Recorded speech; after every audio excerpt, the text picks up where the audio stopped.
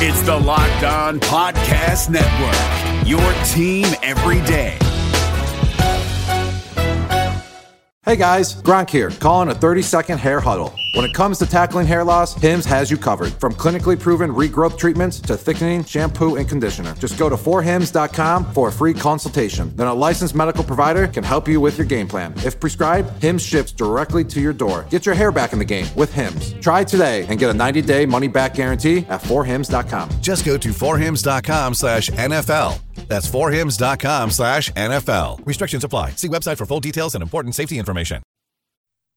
You are Locked On Packers, your daily Green Bay Packers podcast, part of the Locked On Podcast Network, your team every day.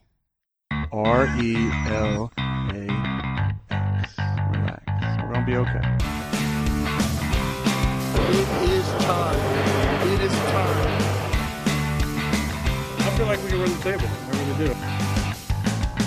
You are Locked On Packers, part of the Locked On Podcast Network, your team every day. I am Peter Bukowski, and I cover the Packers for SB Nation. I cover the NFL around the internet, and you can follow me on Twitter at Peter_Bukowski. You can follow the podcast on Twitter at Locked On Packers. Like us on Facebook. You can subscribe to the podcast on iTunes, on Spotify, on Google Play, and on the all-new Himalaya podcast app. Wherever you find podcasts, you'll find Locked On Packers, the #1 Packers podcast in the state of Wisconsin, and the show for fans who know what happened. They want to know why and how. Jason Hirschhorn is on the show today, America's guest on Locked On Packers. It has been, like 4 episodes since he hadn't been on, so we have to get him on here to preview everything going on with the NFL draft, Packers related. We're going to get into our preview shows next week, going draft slot by draft slot with the Packers, 12, 30, 44, and 75. So this is going to be an overarching look with Jason about ideology, about players, about position groupings and needs.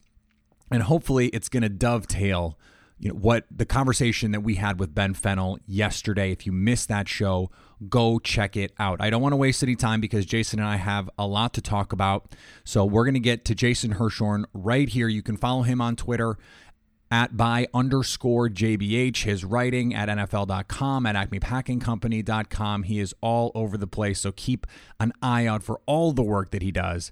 Jason, it had been at least a week since you'd been on Locked On Packers, so we thought it was time to have you back on.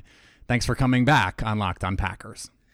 I have a contract, and appearing on Locked On Packers, 6 times a week? That's the amount of times you do podcasts anyway. So I feel like anytime I'm not invited, it's something I should take personal offense to. Well, that's the way it's intended. I'm glad you got the message. So fantastic. Let's dig into the draft, because it's not like there aren't other things we could be talking about. There's no other drama surrounding this team and hasn't been all off season, but let's stick to the draft for our purposes here. The Packers are in a unique position, not just for their history, but in the league, in that they have 2 first-round picks, 3 picks in the top 50. If you're just going to set a roadmap here, and I don't even necessarily mean position-specific, but if you're just going to create a sort of mindset, a roadmap for the Packers to go into this draft, where are you starting that? Well, they don't actually have a lot of agency unless they want to get particularly aggressive within the top 15. It's just going to be how the draft falls to them. And I think whatever becomes that first pick will set the agenda for everything else, including that other first round pick. If, as I know you've discussed in this podcast, Ed Oliver is there. Well, maybe defense wasn't the #1 need after free agency, but you cannot pass up on a talent like that, especially at 12. And then with that, it maybe resets where you look for a 30, at 44, and going down the line.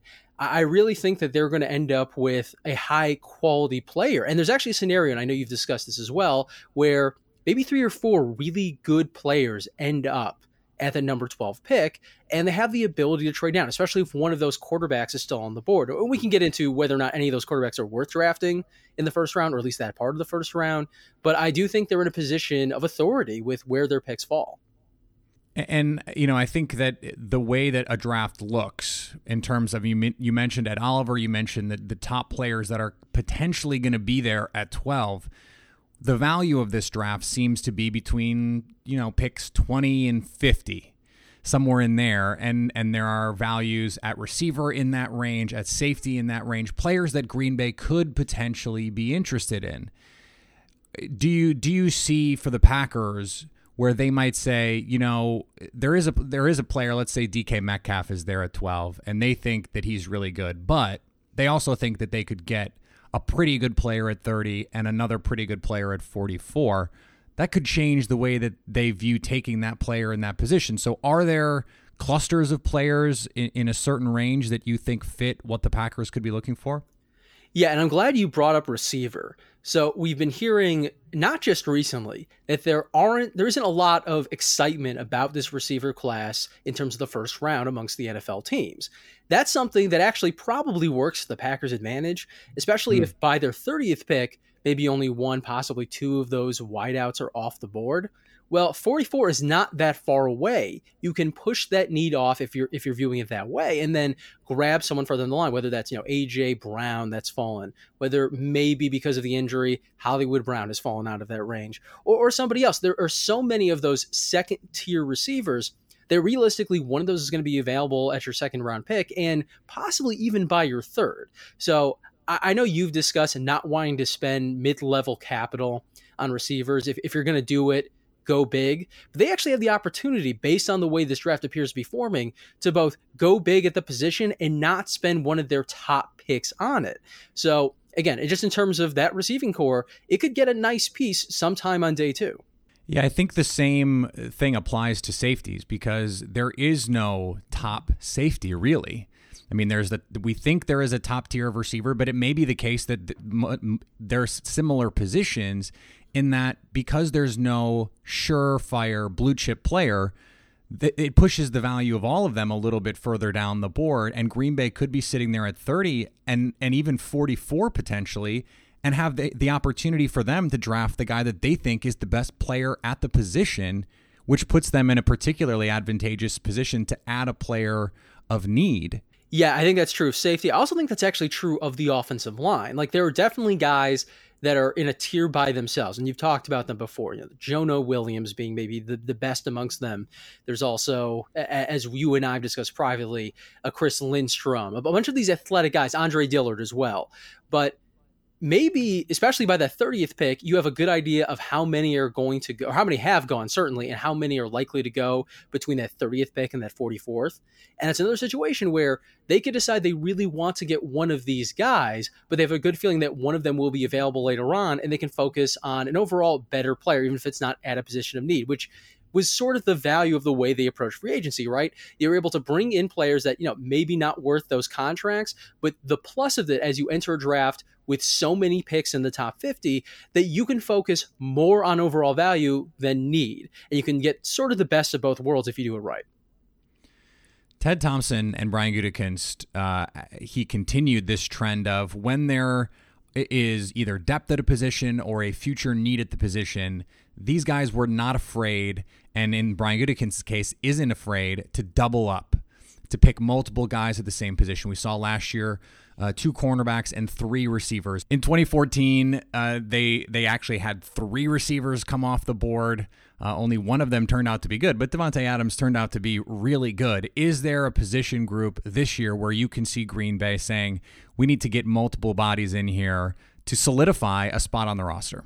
I think the number one position group in terms of that discussion is the offensive line, because they have holes now, arguably, and they are going to have more in the future. Brian Bulaga is not guaranteed to be gone after 2019, but his contract is expiring. He's someone who has dealt with injuries and is frankly not the type of player that Green Bay tends to give another contract to. And if he goes, that's going to create a hole somewhere. Even if Billy Turner ends up being the right tackle long-term, which is certainly possible, they paid him as though he's a starting right tackle, well, then there's a hole at guard. Lane Taylor, who I know you and I have different viewpoints on, is at least someone who could be replaced in the near future, even if he plays well in 2019. And above this all is just the depth. There are going to be injuries.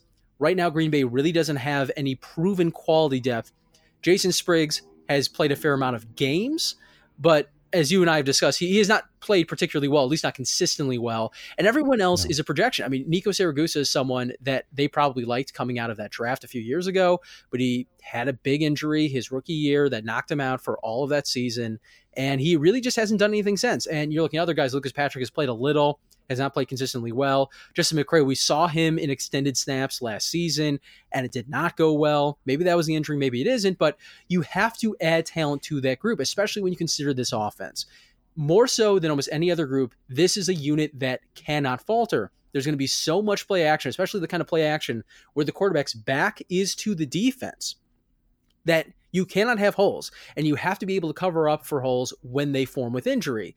And that's why I wouldn't be surprised if one of those first-round picks ends up going to an offensive lineman. I wouldn't be surprised if a day 2 pick went to an offensive lineman, and especially if there's someone there in the later rounds. We've seen this team so many times target players who maybe didn't have the best resume in terms of their pass blocking, but they have the athletic traits that they feel that they can develop. This could be a position group that actually does get 3 players in this draft. Yeah, the Billy Turner thing, that was something that you brought up to me that I hadn't really considered before, just because I felt like he was such an obvious choice to be the starting right guard, given the players that were already on the roster. But if it is the case that they view him as maybe not the solution per se, but at least over the course of his contract, the right tackle of the near future, it could open the door for a player like Jonah Williams, say, at 12 to come in and be a guard, someone I think can play tackle. But I think, to your point about Lane Taylor, it could also allow them to say, Andre Dillard at 12, we think you can play tackle, obviously, the best pass blocker in the draft, in my opinion. But if Lane Taylor is someone that doesn't fit this scheme great and isn't under a long-term contract, could come in and be probably a really good left guard as well. That versatility of Turner seems to have major trickle-down effects for how they can approach this offensive lineman group moving forward, doesn't it? Yeah, and that can even matter in the context of 2019. If we assume Brian Bulaga is going to miss time, and history has taught us that is a pretty fair assumption. Yeah, exactly, a fair assumption. Billy Turner is probably the first guy in at right tackle. Now, you and others have discussed that the Packers are not really keen on moving guys around on the offensive line. And that's partially true and that's partially not true. They don't like to move players around the offensive line during games, like in the context of an individual game. If Bulaga was to go down in, let's just say, the second quarter, I'm not sure they're necessarily going to want to move Turner to right tackle unless they feel like that's their only option. In between games, and certainly in between seasons, that's something they're a lot more comfortable with. If you remember going into the 2013 season, they flipped the entire offensive line. They moved everyone from the right side to the left and vice versa. And that's just something they're more comfortable doing when they have the time to prepare. So with someone like Turner, maybe in an individual game, he stays at whatever position he started at, but between weeks, he's someone who could probably move from right guard to right tackle or wherever else you need him. And then having versatile pieces to fit in those gaps that remain is going to be really important, which is why someone like, and I know you've discussed him as well, Dalton Reisner, who has played center, he's played tackle, and probably will be able to play guard in the NFL, makes a lot of sense for them. I don't know what point in the draft. 12 seems very early. 30 seems more realistic, and in the second round and beyond, that's a pretty easy call. Someone like Chris Lindstrom, who also has moved around, played guard, played tackle, and can probably play on both sides of the line. Getting pieces like that make a lot of sense, not just for the long-term future of this line, but just in the context of 2019, when you know you're going to have to fill in spots on the fly, and you already have versatile pieces that are going to be moving around. I think there's another position where they could see a double up, and that's tight end, depending on how the top of the draft goes, and maybe even irrespective of how the top of the draft goes. Tight end is a position that we have seen historically you can hit on mid to late round, even UDFA types who just have the athletic skill set to make a difference, because that position, even though there is often a slow development process, once you just getting the traits, especially in Matt LaFleur's offense, we think they should be able to scheme that guy open at times. So, I think that's another position that they could be looking to double up on in terms of the value of that position. If it is the case that they think they can get someone in the 4th or the 5th round, how do you feel about them, say, using the 12th or the 30th or the 44th pick on a player at that position? I agree with you that tight end could be a position that could be doubled up. I think that almost entirely depends on whether they grab one in the first round or relatively early, within their first 3 picks, those top 45 picks. If they're able to, say, get TJ Hawkinson at 12, someone who, maybe tight end isn't usually a good value at 12, even with a premier prospect like Hawkinson, but because of the scheme fit, it does make some sense. Then it would not surprise me if on day 3 they double up with another tight end. I know you mentioned off air Foster Moreau, the legendary 20th century novel character and also LSU tight end. That's someone that makes sense. It's someone with those, as you put it, those projectable traits that you can develop over time, because most tight ends, maybe not even Hawkinson, is going to be a premier tight end that first year, maybe not even that second year, but soon thereafter, when he's built up his body more. So remember, a lot of these guys are coming in as underclassmen. Hawkinson has only been in college for 3 years, so he has probably a lot more built-in physical improvement than a lot of these other guys. You can see these great strides in having multiple tight ends. Because remember, this is an offense that we don't know exactly how much 12 personnel it's going to feature, but we assume it's going to be a fair amount. And long-term, they don't have any of those guys right now. Jimmy Graham is pretty unlikely to be on this roster at the start of 2020. The start of the 2020 season, rather. Mercedes Lewis may not be on anybody's roster this time next year. So you need to bring in guys now, or at least it makes sense to bring in guys now who can develop into those roles. Because if you're going to have a Y tight end and a U tight end as a big part of your core offense, getting guys who are able to develop into those roles and are able to do so on the cheap makes a lot of sense.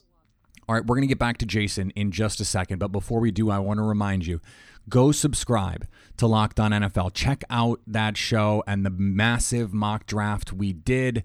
It's fun, just not from a Packers perspective, but to get the input of hosts from around the country when it comes to the NFL draft. Check out Locked On NFL Draft, and of course, you have to check out Locked On Bucks.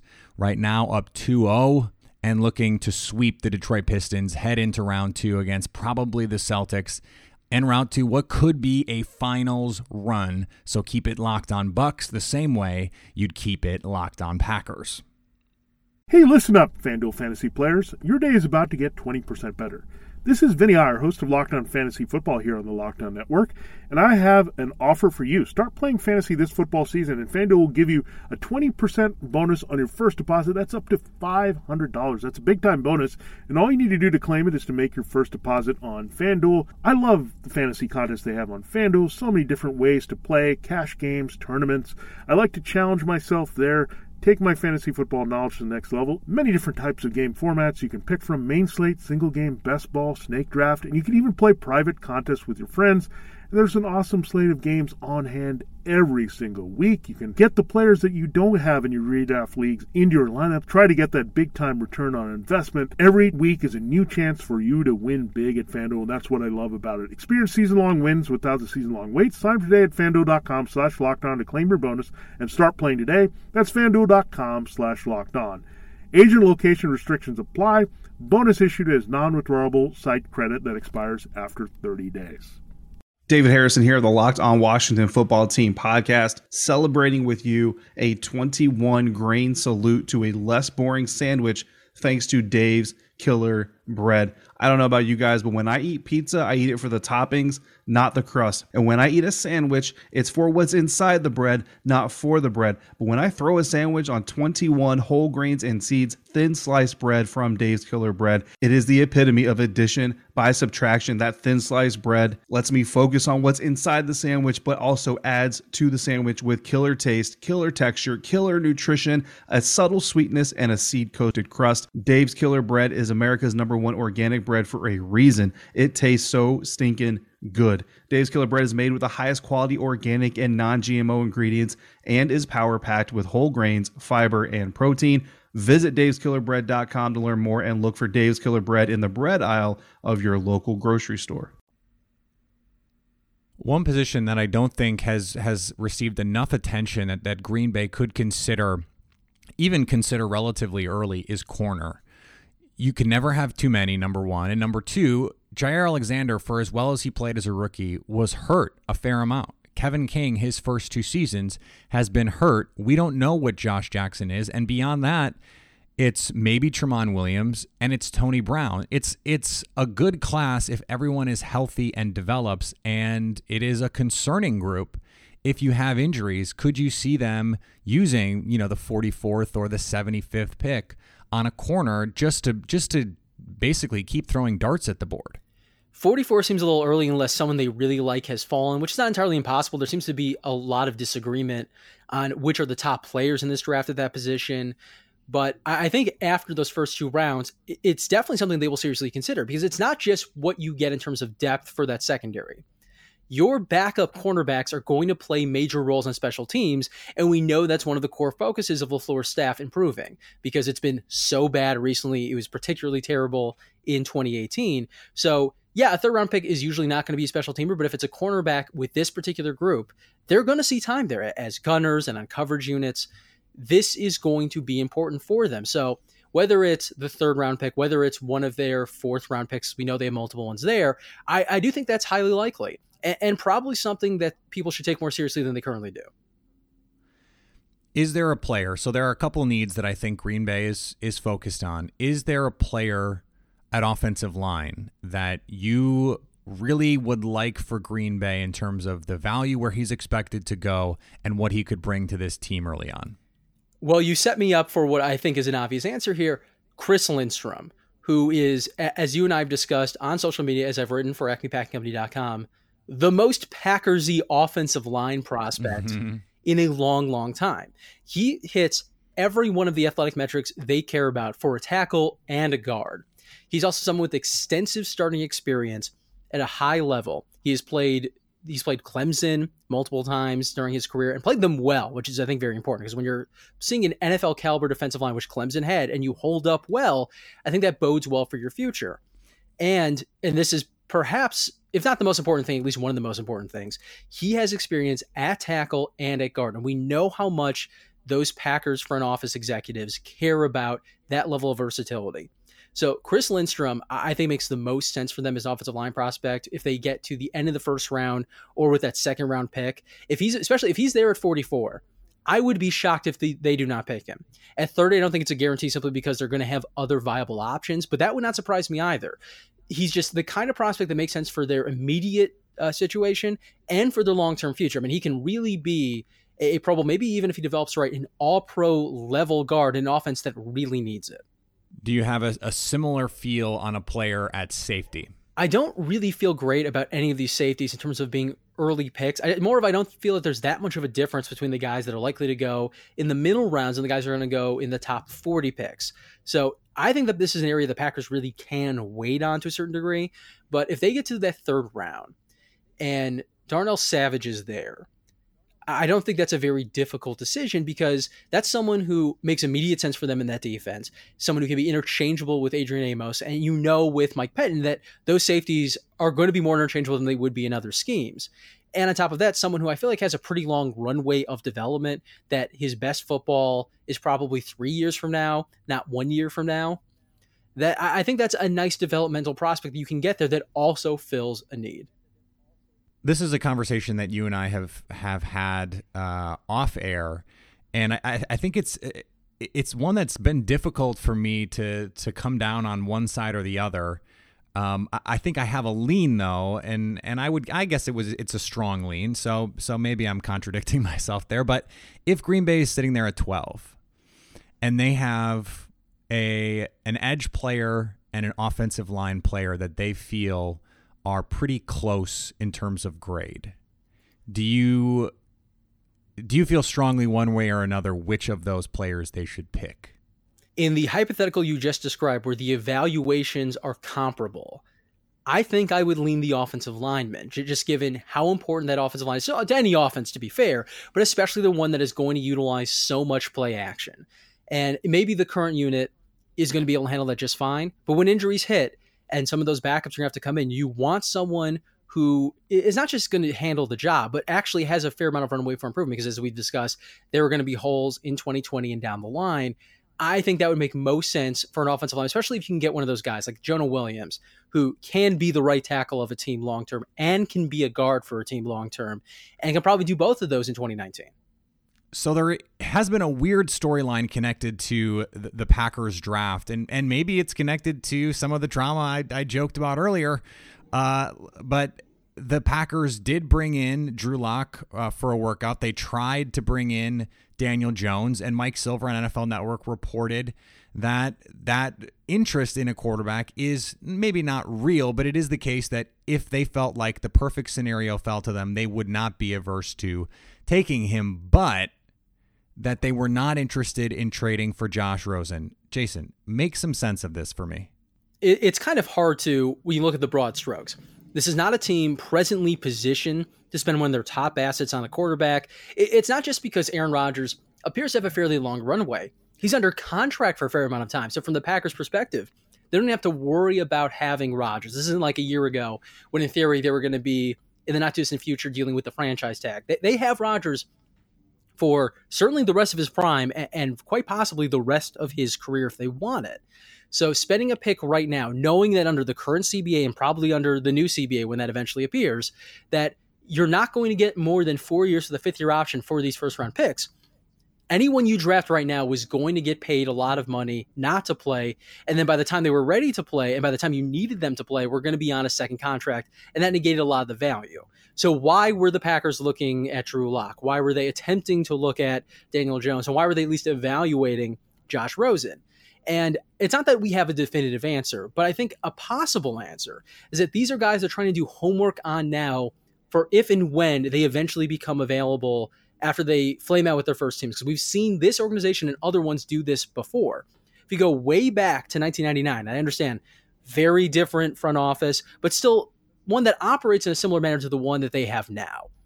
They looked at Tim Couch. They looked at Achilles Smith, both guys that they had no hopes of drafting, because they both went in the top three, but guys who, when they became available after they flamed out with their first teams, were brought into Green Bay for looks. Now, maybe that doesn't happen with Drew Lock. Maybe he ends up getting drafted by the Broncos, really meshes with that Mick Shanahan-y offense that they're going to have there, and he becomes a starting caliber quarterback. Well, then fine. It was a top 30 visit. You get plenty of those every year. You don't want to throw them away, but it's not a poor use of the resource. But chances are one of those guys they look at, whether it's this year or if they do this again next year, is going to eventually be available. And even if they're not guys that they're planning on drafting as rookies, they're guys they could potentially bring in later on, whether as backups, whether they're guys that they feel like they can sort of resurrect. Doesn't happen very often in the NFL, but we have seen it happen at times. There's also the possibility that a team, even though they're going to be on rookie contracts, Brock Osweiler, he got traded and they had to give up picks to move him. It could be the case that Green Bay sees a potential opportunity down the line that a team could get impatient and move on. It does seem weird, though, if you could just have Josh Rosen for, a second or even a third round pick, if that's the case. Wouldn't you much rather have that than Drew Lock or Daniel Jones at 30? It's a really easy call, at least for me. Now, Josh Rosen was someone I liked a lot coming out of the draft, and maybe the Packers did not, or maybe certain teams did not, and that's fine. He was certainly not a can't-miss prospect. But if you're looking at it from the perspective of none of these guys are going to give your team much value on their rookie deals, if you're just essentially crossing that part of their careers off, well, then getting a guy like Josh Rosen at a day two value is a lot better than getting someone like Drew Lock or someone like Daniel Jones in the first round. Even if you view Rosen as a lesser prospect, and again, I do not. I think Rosen was a very good first-round value for the Cardinals when they got him, even trading up, and I don't feel that way about almost any of these quarterbacks in 2019. But even if you view them as just semi-comparable, the difference in compensation is going to make all the difference, because if they're going to start for you eventually and it's going to be on a veteran contract, it doesn't matter where you draft them. It matters how much you paid to get them. And even a second-round pick is a much, much better price than a first-rounder. I'm with you, and if I'm one of these teams in the first round that's thinking about Drew Lock or Daniel Jones or maybe even Dwayne Haskins, I'll trade you my first-round pick. If my first-round pick has to go to Daniel Jones or Drew Lock to get that guy, if I'm genuinely considering doing that, I know neither you nor I think these quarterbacks are very good, I'd much rather use that pick basically on Josh Rosen than on Lock or Jones, and maybe even on Haskins. Obviously, the Arizona, it seems like, has made their choice. But if I'm the Giants or I'm, even the Bengals, a team like that, I'm going to use my pick and go get that quarterback. I feel differently about Josh Rosen than a lot of people do, and that's fine. Yeah, and there is a little bit of a difference in that Josh Rosen's already lost one of those years on his rookie contract. But if that's the drop between, say, I mean, I don't think the Packers are going to do this, but let's just say for sake of argument they were interested. The difference between the 30th pick and the 44th pick, that's worth it. You still have that fifth-year option, which is not going to be cheap because he was a top 10 pick, but it's still much cheaper than his value is going to be later on. And it's someone who I feel like has as much developable talent as any quarterback in this draft. Obviously, the Cardinals, or at least it appears the Cardinals feel differently about it, and that's fine. Maybe that's just a schematic misfit in their eyes. But Josh Rosen has so many of those traits that are hard to find in quarterbacks. He's very, very young. Remember, he came out of UCLA a year early, and he played with the worst collection of offensive talent and offensive coaches in the league. I think there's a lot of built-in improvement there, even if you weren't a big fan of Josh Rosen. And then if you really believe in your offensive infrastructure, not just the offensive line, not just the receivers, not just the running backs, but the coaching staff, I think that that's someone who can develop for you. So, yeah, the Packers are not going to do this according to reports, but I don't think it's a terrible idea. If they were going to spend a first-round pick on a quarterback, or at least considering it, then spend a day 2 pick on Josh Rosen. I don't think that's a hard call. I don't think it's a hard call either. Jason, also not a hard call. Following you on Twitter, reading the work that you do. Where can my listeners find all the work that you do? Well, you can follow me on Twitter at @by_JBH. I write for SB Nation. I write for NFL.com. And right before the start of the 2019 NFL draft, I believe the Tuesday before the draft, I'm going to be doing an AMA on Reddit, on the Packers Reddit. So if you want to ask me questions, or if you just want to, just dive into draft stuff one last time before we actually get picks, that's the place to be. That sounds great. You should definitely check that out. I know that there are a lot of Packers Redditors that listen to the podcast, so check Jason out on Reddit. Jason, thank you for coming back on Locked On Packers. Boom. This episode is brought to you by Shell. College football is best enjoyed at home. You know, the home that has no rooms because it's a stadium of 70,000 screaming fans. But wherever you are, ESPN and Shell can take your fandom further with savings up to 15 cents per gallon for fuel rewards members at Shell. Welcome home, football fans. Terms and conditions apply. See fuelrewards.com/fuelyourfandom for details. Shell is an official sponsor of ESPN College Football. ESPN, the ESPN logo, and ESPN College Football are registered trademarks of ESPN Incorporated. This episode is brought to you by Philips One by Sonicare. One up your brushing with Philips One. This one is the ideal one for those who are still using an old-school manual toothbrush. To all those people, it's time to take your brushing one level up. The solution is a simple one. It's the perfect timing one. It's the long-lasting battery-powered or USB rechargeable one. that comes in multiple colors to match you one. The one with a subscription that delivers new brush heads for just $5. Your teeth deserve this one. Philips One by Sonicare. One up your brushing. Learn more at philips.com/one. That's philips.com/ONE.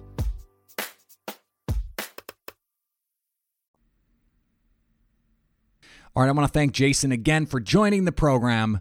We'll get him on again before long, I am sure. Remember, our preview shows next week, the 12th pick preview coming on Monday, then the 30th, then the 44th, and then the 75th pick. Thursday night after the draft, we're going to have an instant reaction podcast. So as soon as the picks are made, we'll get that show up ASAP after the round ends. And then Friday, same deal. So that show, probably going to have 6 shows next week because there's just going to be so much to get to, from the preview to the reaction shots. And then the following Monday, we'll bring it all back and get into the day 3 picks.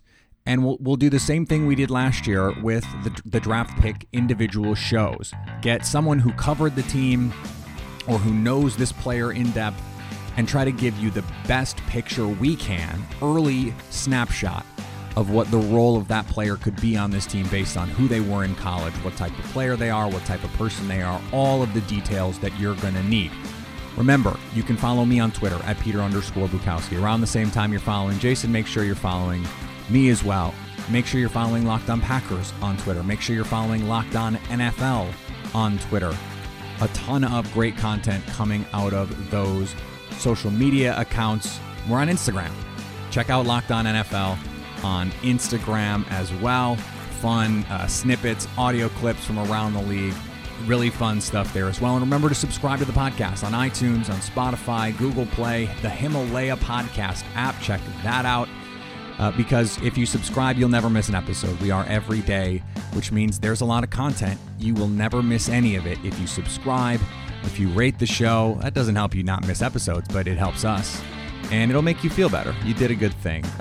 Like the podcast on Facebook, and anytime you want to hit us up on the Locked On Packers fan hotline, you can do that. 920-341-3775. Save it in your phone. Send us a text. Shoot us a voicemail. Anything to let me know and everyone know how you are staying Locked On Packers.